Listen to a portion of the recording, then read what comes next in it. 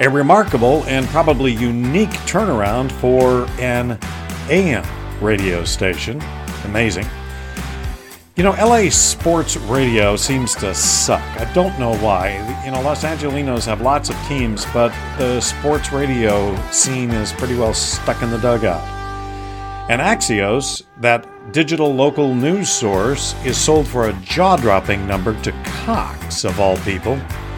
100-year-old media company. We thought they were out of the media business. Little did we know. We'll talk about that and what it means for dying local media. Well, good morning. We are back with another edition of Media Insultant. Our comments and thoughts on what's going on in the media space. Primarily, we're targeting radio and TV salespeople and management and people particularly on the street. I'm Jackson Weaver in the Pacific Northwest, across the lake from Seattle in Kirkland. Also the original home of Costco. That's right. A little bit of human interest there. My co-host, Keith Samuels, is down in Los Angeles, which is the home of all kinds of shit. That's right, baby. If it was invented in L.A. Tinseltown, baby. Here we go.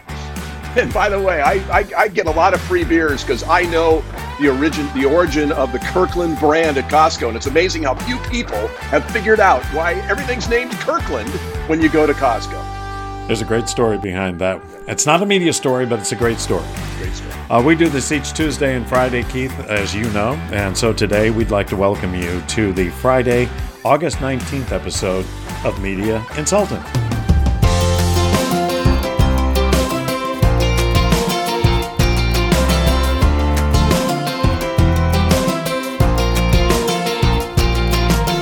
Say what you will about radio. Say what you will about TV, about print. These media have had long, successful rides. I mean, print's been around for hundreds, maybe thousands of years in some form or another. Radio's been around a little more than 100 years. TV about 70 years. Mm-hmm.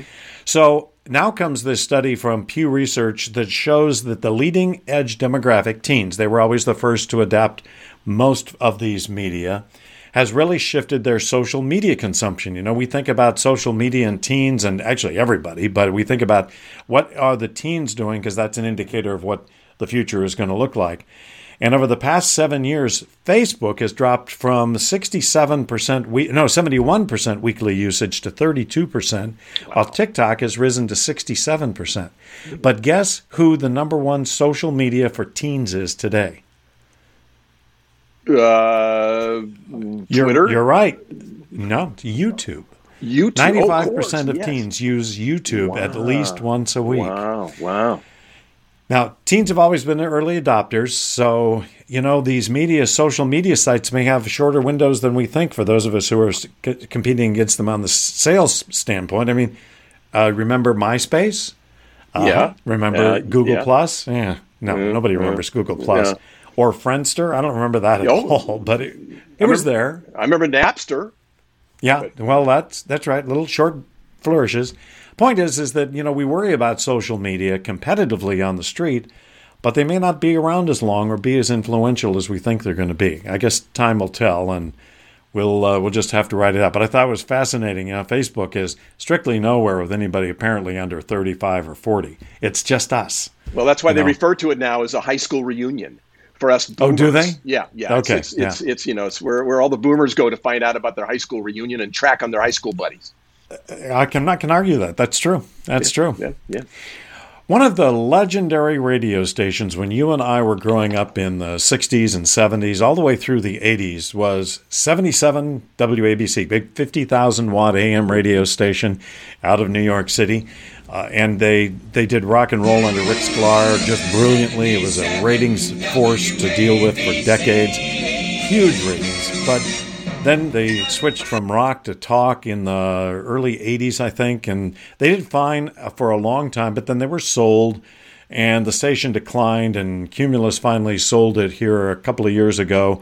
And by the time Cumulus sold it, they had pretty well screwed it up. It was down to less than a 2-share radio station. Mm-hmm. It was just a shadow of its former self. If we remember that, we'd look at the ratings and go, wait a minute, where's WABC? And you go all the way down. They're down at 24th or 25th. I mean, it was just painful.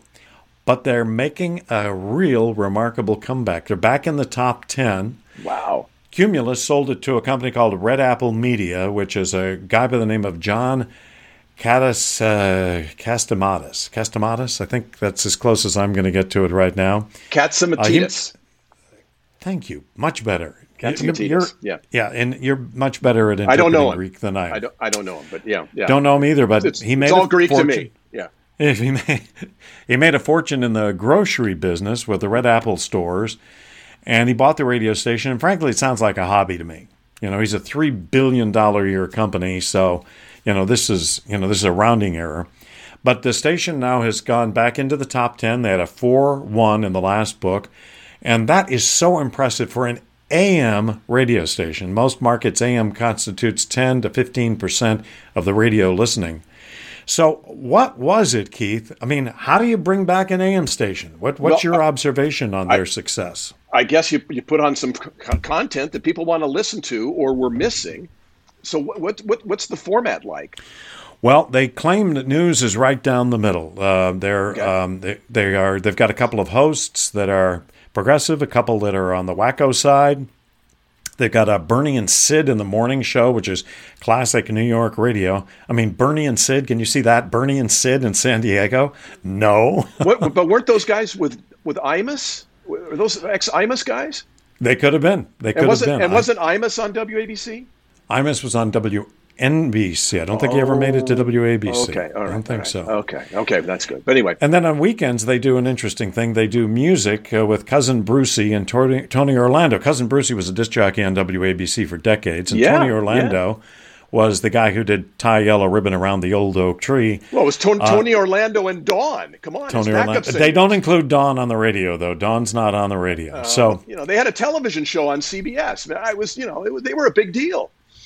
They were a big deal. And so they do music on the weekends, and they talk a lot about the background on the songs rather than just doing throwaway kind of shows that a lot of news talk stations do. So, my takeaway on it, frankly, is this is fabulous, but it's really hard to replicate. You need a lot of capital. Yeah. You need a history. My hunch is that half of the radios in New York City, still somewhere on the AM band, have got a preset that goes to 770. I'm sure. So, yeah, and so I think that has a lot to do with it. New York's a real personal market because of its density, and so it has kind of a different feel. I'm not sure you could do the same feel in Columbus or in Fresno. But I want to congratulate him and hope they continue to do well. Castamadis says he's going to buy more AM stations, and we'll see whether he does that and can do that in other markets. So, well, it does sound distinctly New York. And, I take umbrage to your saying that they have a couple of people on the wacko side. One of those wacko sides, as you're referring to, on the roster of personalities, I think he has an hour-long show every afternoon, is the famous Bo Snerdley. And Bo Snerdley was Rush Limbaugh's call screener. Oh, yeah, that's right. I remember that. For decades. And I'm forgetting his real name currently, but he's on there. And Bo's a great guy and a lovely character and a lovely man. He's part of the success at the station, which is great. But I you talk about an AM station, it's FYI, KFI here in LA has a 4.5 share in the latest month, which would have been July that just came out. So, they're in the top 10 as an AM station. So there are these little nuggets of AM stations still around that, are doing great work. KFI is a talk station. They don't pollute it with sports, and they're doing, they don't have paid programming. They've just got a roster of amazingly talented personalities, great brand in the marketplace, and an incredible signal. It's the same for KCBS in San Francisco, and as we talked about, WBBM in Chicago. So fortunately, I think there's still people doing great AM radio, and let's just hope that they last a little bit longer. Some of it will go to FM, but here's to those people programming on AM and getting listeners. Well, and I agree with that completely, except for one thing. Well, the one thing that distinguishes KFI, KCBS, WBBM from WABC is they haven't had a ratings fall.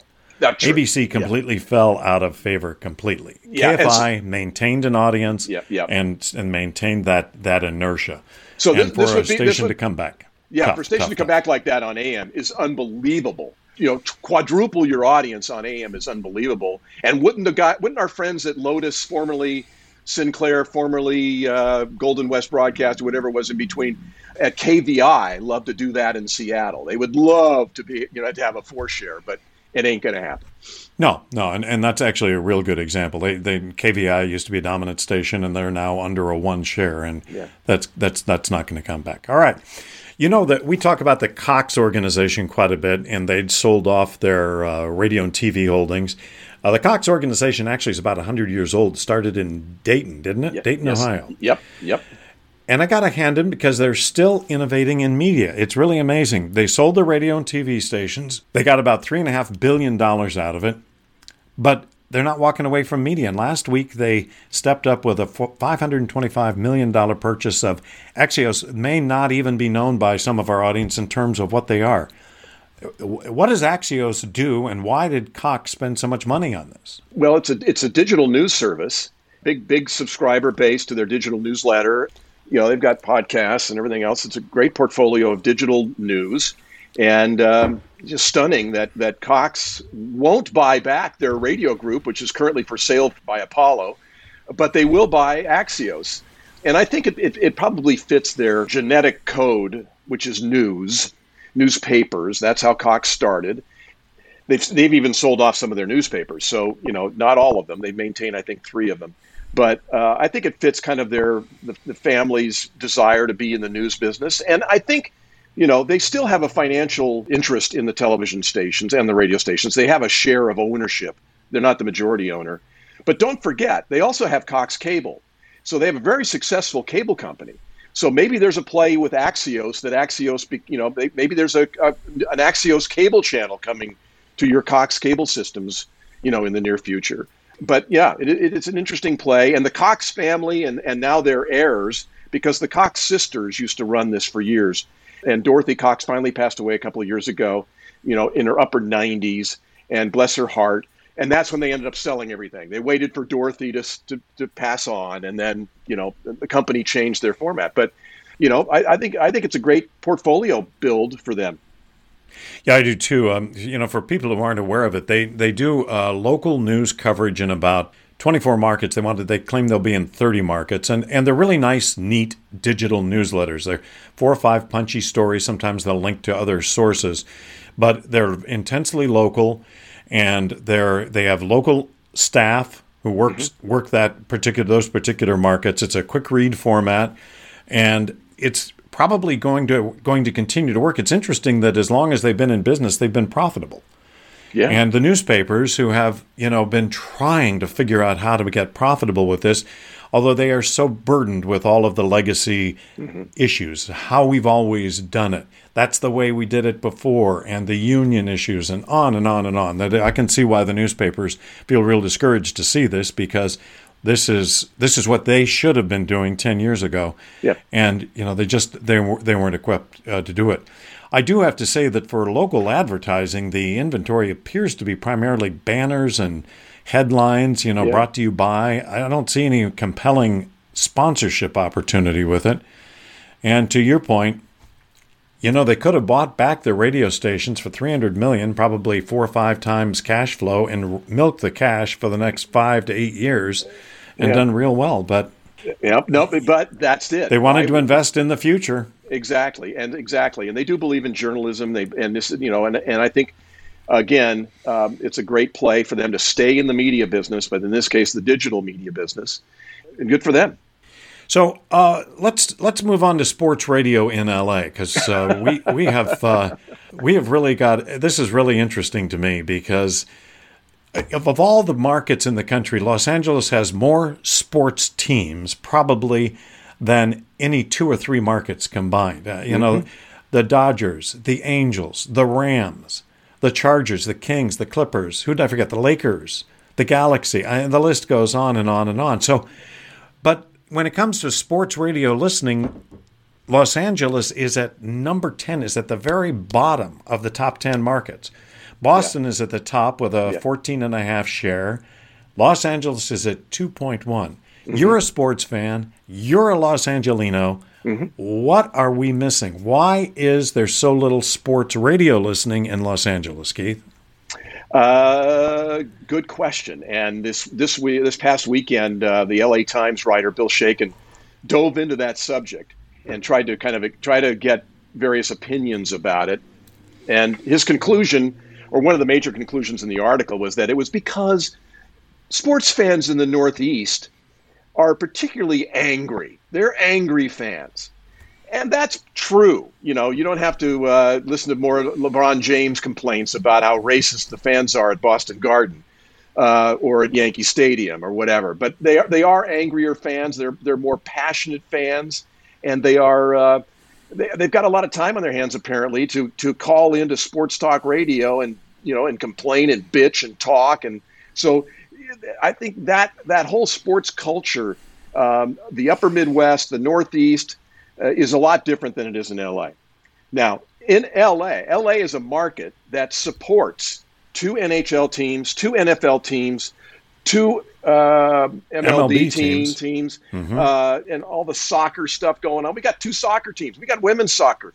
And don't forget, we've got USC and UCLA.